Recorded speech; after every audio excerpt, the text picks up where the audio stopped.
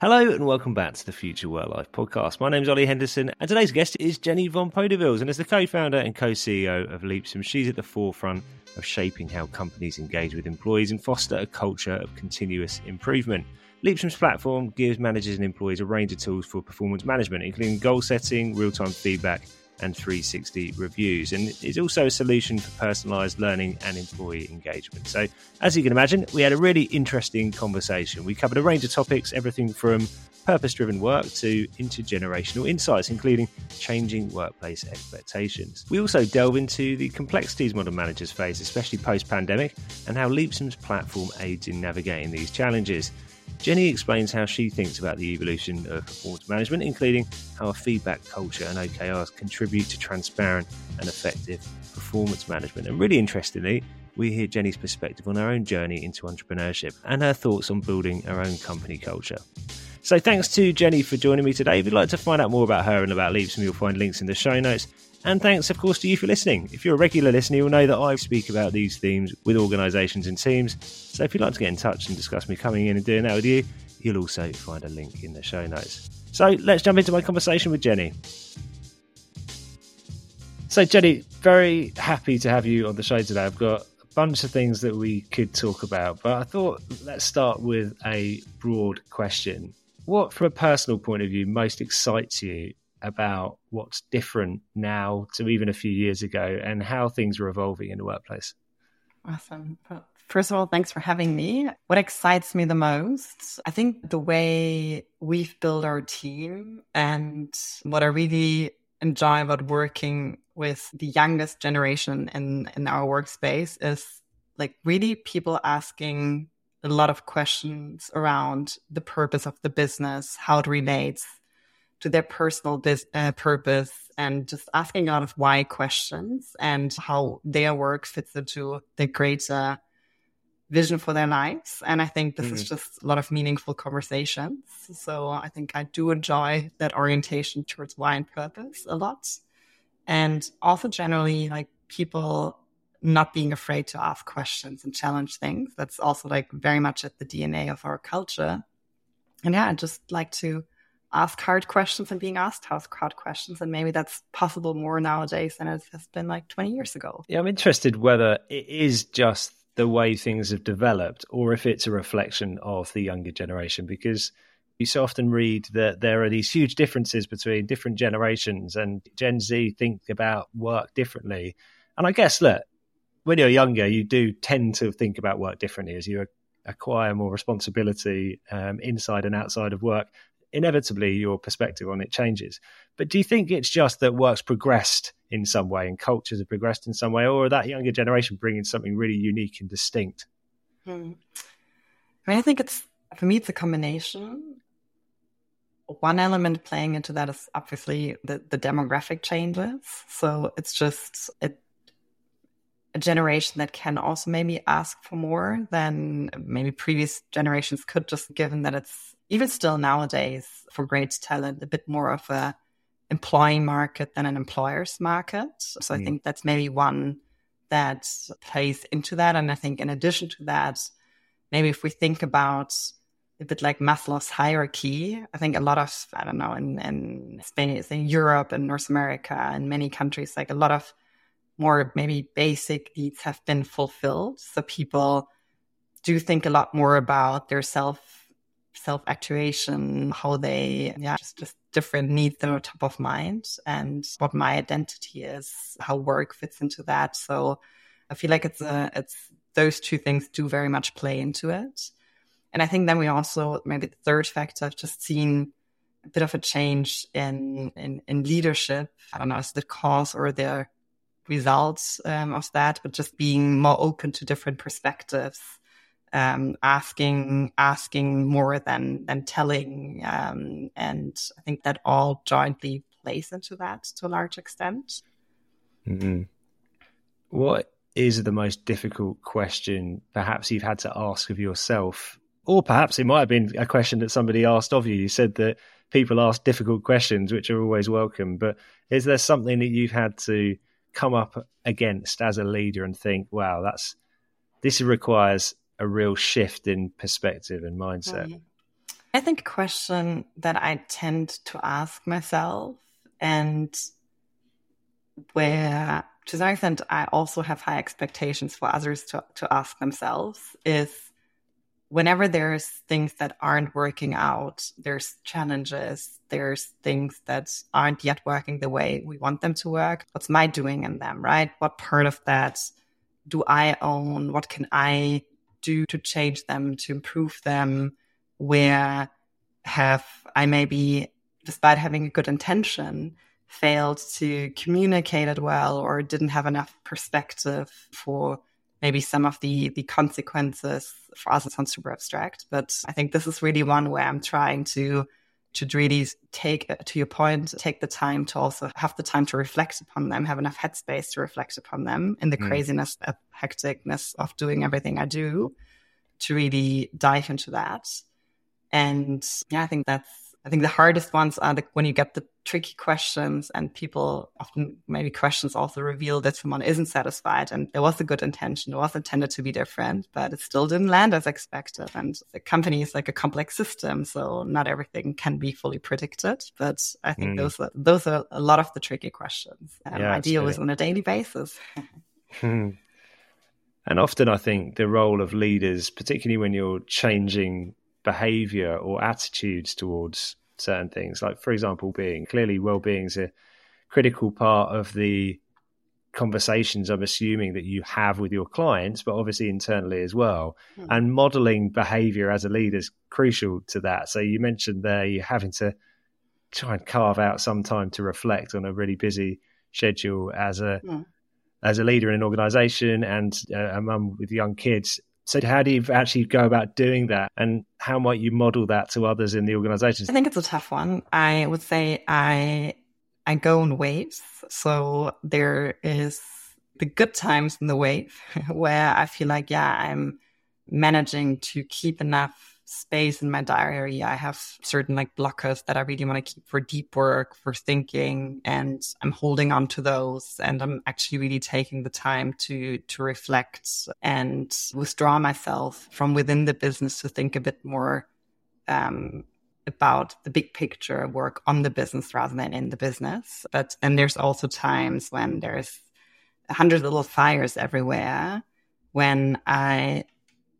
don't maintain that level of headspace. And there's work, but then there's also the reality of also the mother of two little kids, and kids get sick, and the support system that we've set up for ourselves and our child support doesn't work as expected, right? In those moments, it's sometimes hard to maintain that level of headspace. And then I think usually, but maybe sometimes it takes a bit of time, find that way to also pull myself out and just throw everything out of the calendar, find a way to get that headspace again, spend a weekend in nature.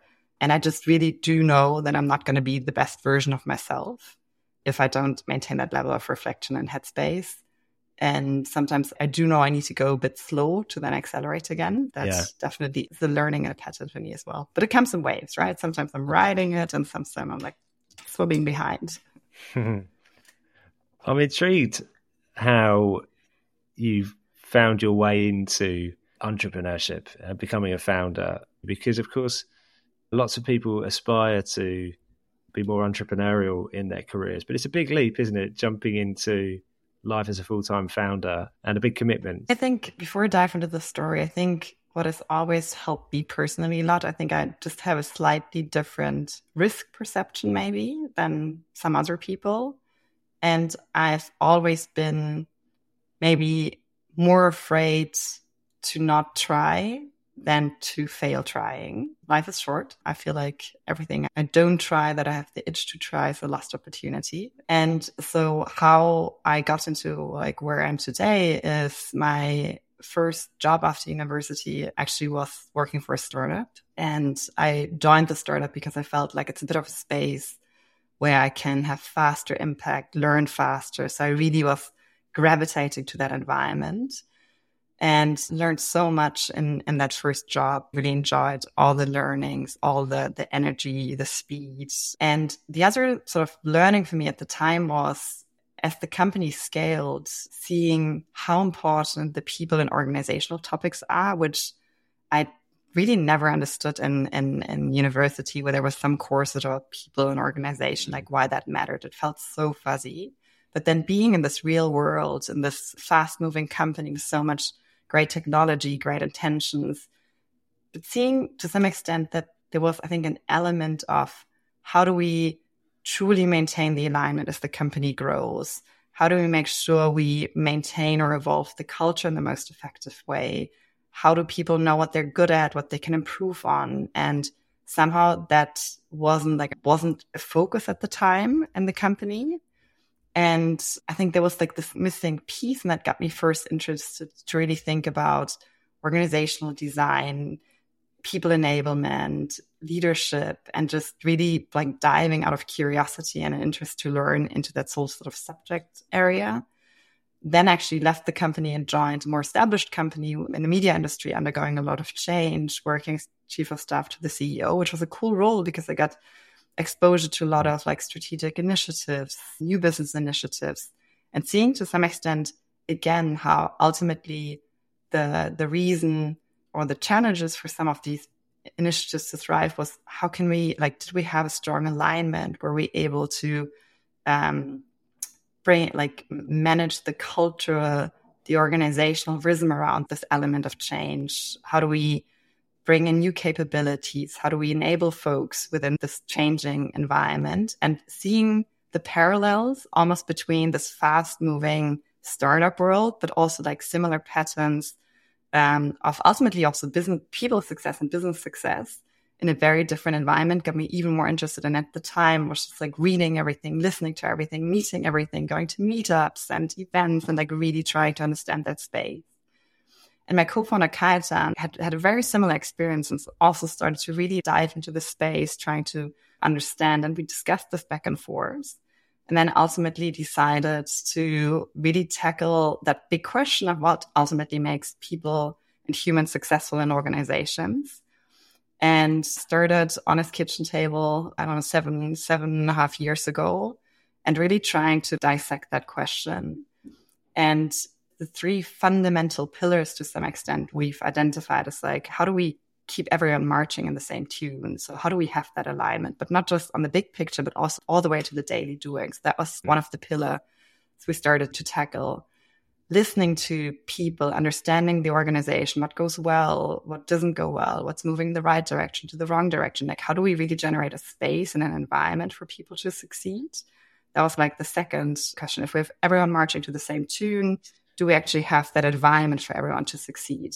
But then also thinking at the individual level, like, how do people know their strengths, their like opportunities to develop further strengths-based or compensate maybe for development areas that are also important for their role development? How do we enable managers to understand the strengths of their teams? Like, how do we tackle that element of people and manager enablement? And those were the components we thought around, and we started with, we always had that vision of a platform that really tackles that holistically, but we needed to start somewhere. So then we got into building like modern instant feedback and reviews and OKRs and pulse surveys and learning. And like that ultimately turned into the platform we have today. But it was always like starting with that question out of the own experience we've had, and with just the more being more afraid to not try it than to try it.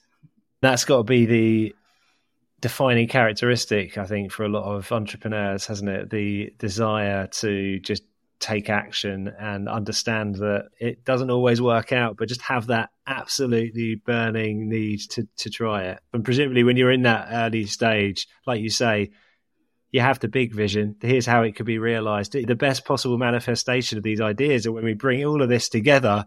But like you say, you've got to start somewhere with a very specific persona in your mind of someone who you can sell to. Yeah. So the other, I think, very defining factor, both for us as entrepreneurs, but I think also how we work as a company, is we've always been driven by curiosity and learning. And so where we initially started is actually by doing a lot of customer interviews and user interviews, and like really trying to understand where some of the most burning pains were. And the first lever we actually identified is really like, how do we build, to some extent, a true feedback culture? Like, how do we build radical candor into an organization? Because to some extent, like if that's in existence, a lot of the other things can be improved: the alignment, the organizational health, the individual enablement, because that's to some extent the constant feedback, the willingness to be candid is like the data that gives the opportunity to improve on those. So the first feature we actually started with at the time was instant feedback, which was just incredibly narrow. So not great from a business perspective, but we needed to start somewhere. And from this motion of how do we build a culture of continuous feedback, we then moved from like instant feedback into modern performance management reviews, more like forward-looking, not just backward-looking, competency-oriented, more peer perspectives, which again, like, it's a very powerful combination when we have elements of like really going into like ongoing rapid feedback, but then also the same way we need to reflect as founders, as managers, as people, also have that more reflective moment to have a bigger conversation about where do you stand, like where do you want to go. So the two really complemented one another. And I think that was the moment when also from a business success perspective, things seemed to like all started really accelerating and moving into the right direction. And in order to be able to share feedback on what's good and what's not good, obviously there needs to be a baseline of what is expected of me, what are we trying to achieve together. So the next thing we added was actually the goals and the OKRs feature to actually generate that joint alignment and clarity with the goals, and also like meetings, because ultimately goals aren't worth anything unless we actually touch base on them on a regular basis. And it informs also how we move forward on prioritizing initiatives, our daily doing, touching base. Are we still moving in the right direction? Also, the more ongoing feedback, the more holistic feedback conversations, like also the development goals, checking in on them. Can I still support you better? Are we on track? So this all made perfect sense together. And you could really see and feel how the product market fit was accelerating. And next, actually, so I think it was 2018, so a long time ago, and then added the pulse surveys and company surveys features to not just, because the feedback, the reviews were more feedback at the individual layer, whereas the surveys was more feedback to the organization, to the system. So that all obviously complemented one another. And we always build really strong connections between the features, because I think that's maybe also one of the biggest changes that I think we've seen in the world of people departments, HR departments, to why they moved away from like a back office function to a true business partner. Like these things need to be working in sync, like it's an operating system we're building at the end of the day. Thinking about how one process leads to another. So it's not a checkbook exercise, right? I can say I do reviews, but like they're actually moving the needle in the sense of, and people understand what expected of them. We've maybe clarified that through objectives or OKRs, but they also know what they're good at and what they need to work on, maybe strengths related, but then also like supporting them throughout the year, throughout the quarter, the half year, to really work on those. And that's when we're basically seeing through this operating system, we build habits and we ultimately see the business outcomes we want to have and the individual outcomes we want to have. So this is why we always had this really strong vision of a holistic, interconnected system. And learning, compensation, lots of things we added further on, but again, always in a really close sort of interaction, listening to, working with our customers. And I think the thing that really shows that how we did that is we were actually bootstrapped as a company. So that means actually terrible startup or tech lingo, that we actually were growing out of our own cash flow. So a lot of companies raised a big round of venture capital to grow, but we, for a really long period and to like really high numbers of customers, I think over 1,500 customers, we actually just grew out of cash flow. And that was because we listened so well. We adapted quickly to changing needs. And when COVID hit, what kind of surveys are now needed? What kind of features actually support that changing organization that's all of a sudden like remote from one day to another? So this is like that strong DNA of curiosity, learning, and listening that I think enabled us to do that.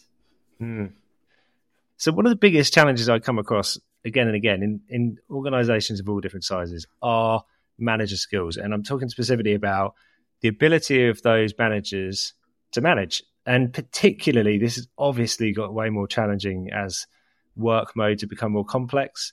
People in different locations, working at different times. Sometimes everyone's in the office, sometimes it's a hybrid. And lots of people self-report that they don't feel confident about managing that situation. So I wonder if that is reflected in your experience with customers.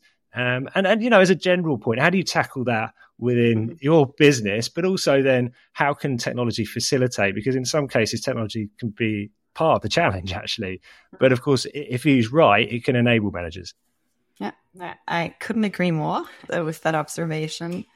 And there's been, I think, Gartner report, and actually that's very consistent also with what we hear from our customers, that manager enablement and manager effectiveness is actually one of the top priorities for people leaders in 2024. So it's a very top of mind challenge. And I actually have a lot of empathy for managers, just because the job has somewhat become even harder since COVID and the pandemic and the shift to hybrid work in many organizations, and also a lot of the mental health issues that it has brought in workforce.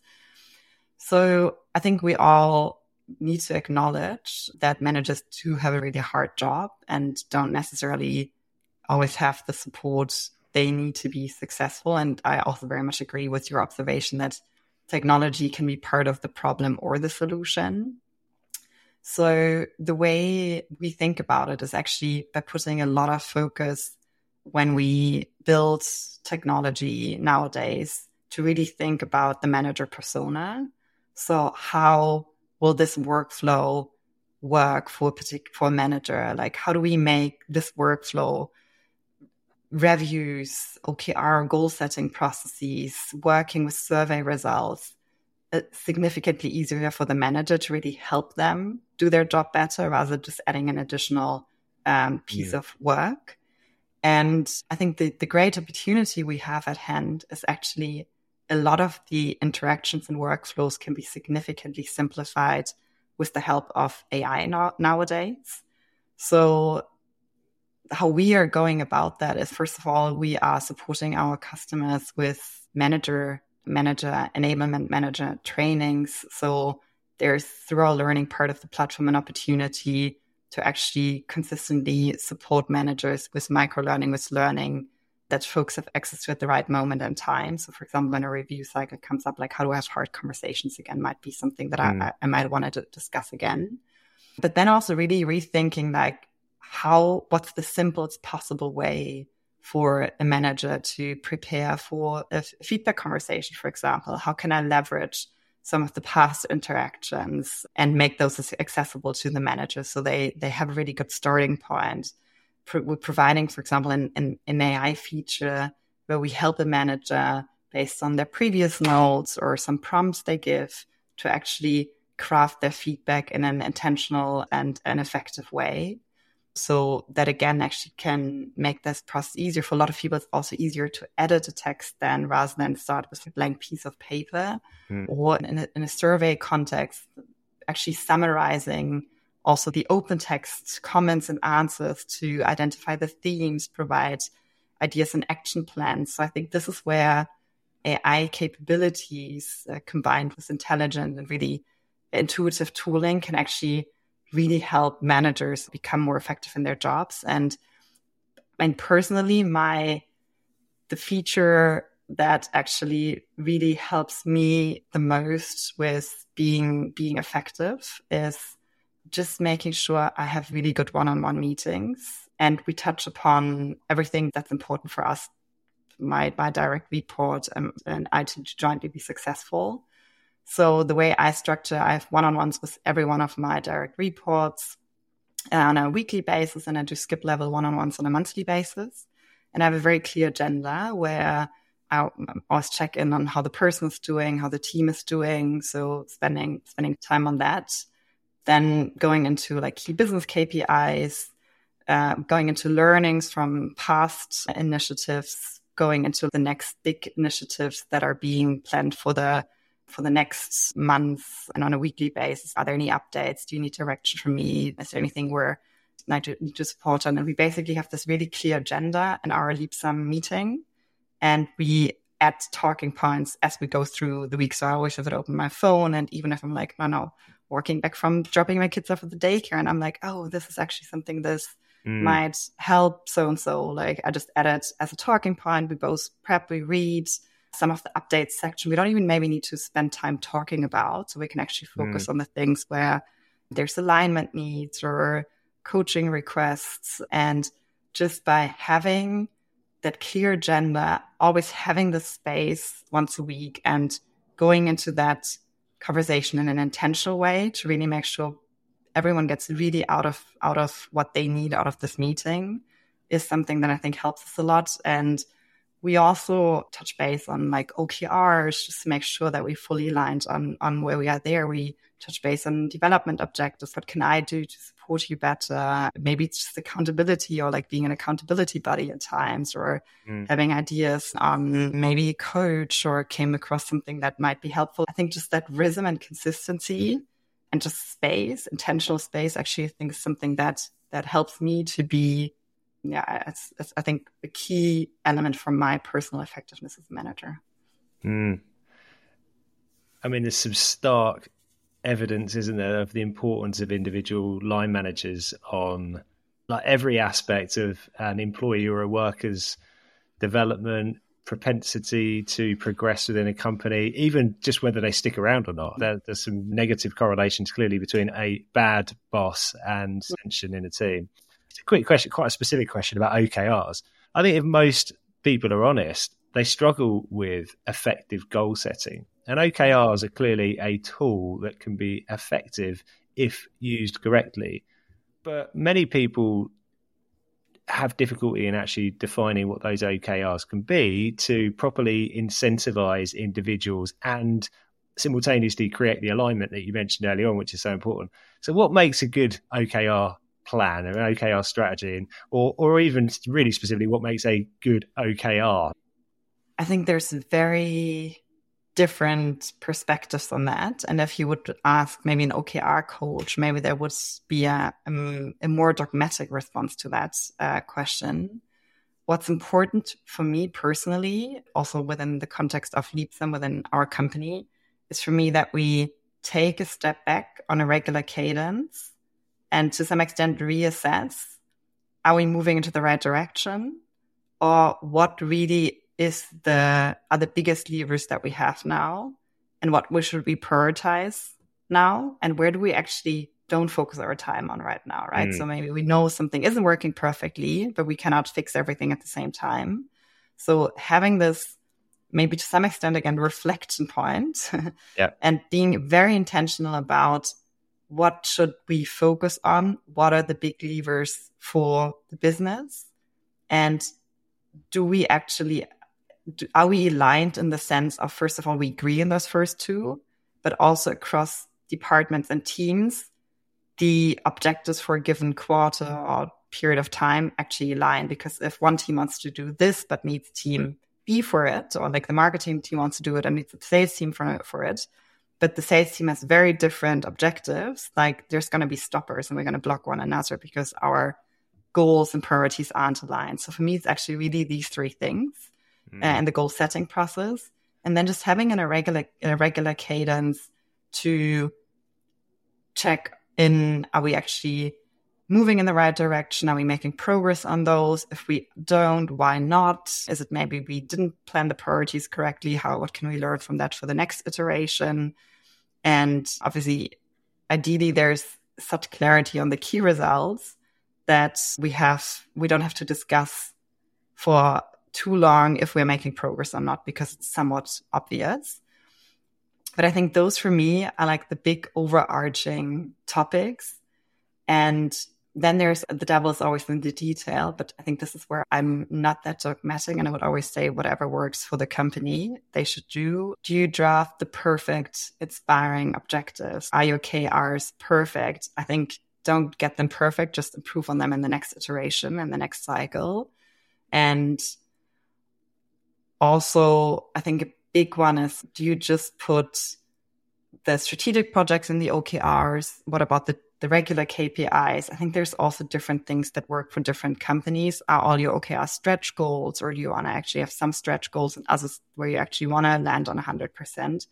I think there's different schools of thought, but I'm not as dogmatic. I would always say, try it, iterate on it, figure out what works for you. I think it's always, again, like worse to not start doing it and not getting into these prioritization and focus and alignment discussions by being afraid of failing on OKRs, but rather learn from it, do retro, get it better next time. We've personally, like at Leapsome, also changed our OKR process a lot of times. I feel like there's almost like changes from every cycle to the next cycle. And I would actually say that's not a bad thing. That doesn't mean we don't know how to, it's a feature. It's part of making sure it works for every stage of the process. And so I'm very undogmatic on OKRs while I'm very firm on the overarching objectives. Brilliant. I like it. Perhaps a trend which has accelerated since COVID, but something which was already happening, which is that the workforce, it's becoming more complex, or at least more diverse, by which I mean you're not just hiring 100% full-time employees. Contractors have always been a thing. Freelancers have always been a thing. But increasingly, businesses are bringing in specific expertise for a short period of time, or they require people working on a fractional basis, or perhaps as you've got more increased worker flexibility, you've got people doing job shares. There's all different combinations of things. And some of those are employees and some aren't. So how do managers particularly, but organizations, think about culture and also performance management? Because do you have the same principles for every single person? Is everyone treated the same? Or do you have to be flexible also in your approach to culture and performance management? And that's an interesting question. Maybe a whole podcast there as well, by the way. Exactly. How many hours have we left? I would say I do want to stay very firm on culture, in the sense of, in particular, whoever we bring onto like the permanent team of Leapsome. So the way we go about it is actually we do culture at interviews, and we have very clear expectations of very clear understanding of what our shared purpose is, what our shared values is, so why we exist and how we want to go about winning and achieving this purpose. So that for me, like that level of alignment on culture for me is like an absolute non-negotiable. And we also don't hire people that have great functional expertise if we don't believe there's a value alignment. Yeah. It's interesting because I don't think we necessarily do it as consistently when identifying subcontractors and freelancers, which is actually an interesting question, probably depending on how closely you work together as a team. But I think it's just good food for thought. I'm going to take that one away and think about it. And when I think about performance management, I think for me, that always starts with, we need a clear baseline of what we expect of one another. And that alignment and certain values is, for example, one of the expectations. But then on a functional level, I think where a lot of performance systems already fail is like they fail to even clarify what they expect of people. So that's, I think, very important, frankly, for fully internal talent and also like for relationships that are maybe beyond permanent employees. And I think the expectations to some extent differ if somebody is a job share. Obviously, that's maybe a different expectation than someone who's a full-time employee. And it's again a different expectation for someone who's a freelancer. So I think the best practice of let's make sure we have really clear understanding of the expectations towards one another. I think that's something that I would also say is like a non-negotiable. And I think then probably to internal talent, we have a really high expectations also towards ourselves on the development side. So it's not just about measuring past performance. It's also about what are the next evolutions of a career, of competency development, what are career paths. And that is basically something we only do for internal talent. And I guess for someone who's like a freelancer or an agency, that part of performance management development is basically on their end. So I think that's maybe the biggest differentiation I would see. As that question implied, there are many areas I could continue talking to you probably and take up your whole day, which I won't do, of course. But there is one other question I had, which is about unseen work. So when you've got very clear OKRs, very clear KPIs, and you use the marketing and sales example perhaps around alignment. And there are certain aspects of a job when you're working in sales which are really clear. If you close a new deal, you might have a board. You might even ring a bell to go back in time when something happens. That's very visible. But there's a lot of unseen work going on. And some people, frankly, are better at shouting about the work that they do than others. So how do you tackle that? And again, this could be related to Leapsome specifically, or how you see this manifesting in other companies. But how do you tackle that idea of unseen work? Yeah. Frankly, this is why that's for me also a key feature of modern performance management and recognition compared to the old world. The old world was backward looking. The new world is, we look obviously backward, but we also look forward at potential, at career paths.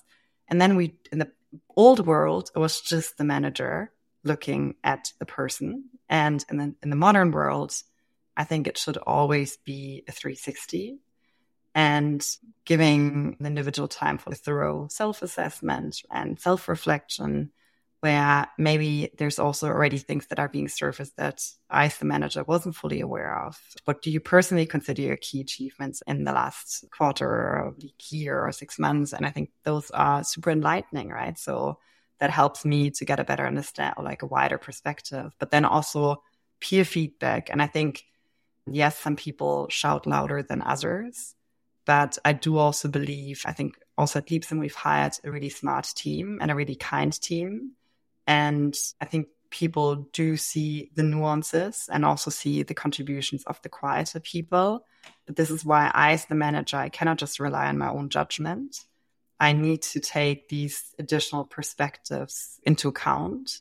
And however, all of this is only going to work if I have a certain level of psychological safety, if I have a certain habit of feedback culture and cadence, which bring us back to where we started with building the platform. And I think this is where, again, actually the manager is a bit of a central focal point, right? Because as an organization, in order to achieve that, we need to make sure that we equip managers and train managers to actually build a space of psychological safety, invite feedback, listen to feedback, accepts feedback without pushing back directly, without penalizing people for it.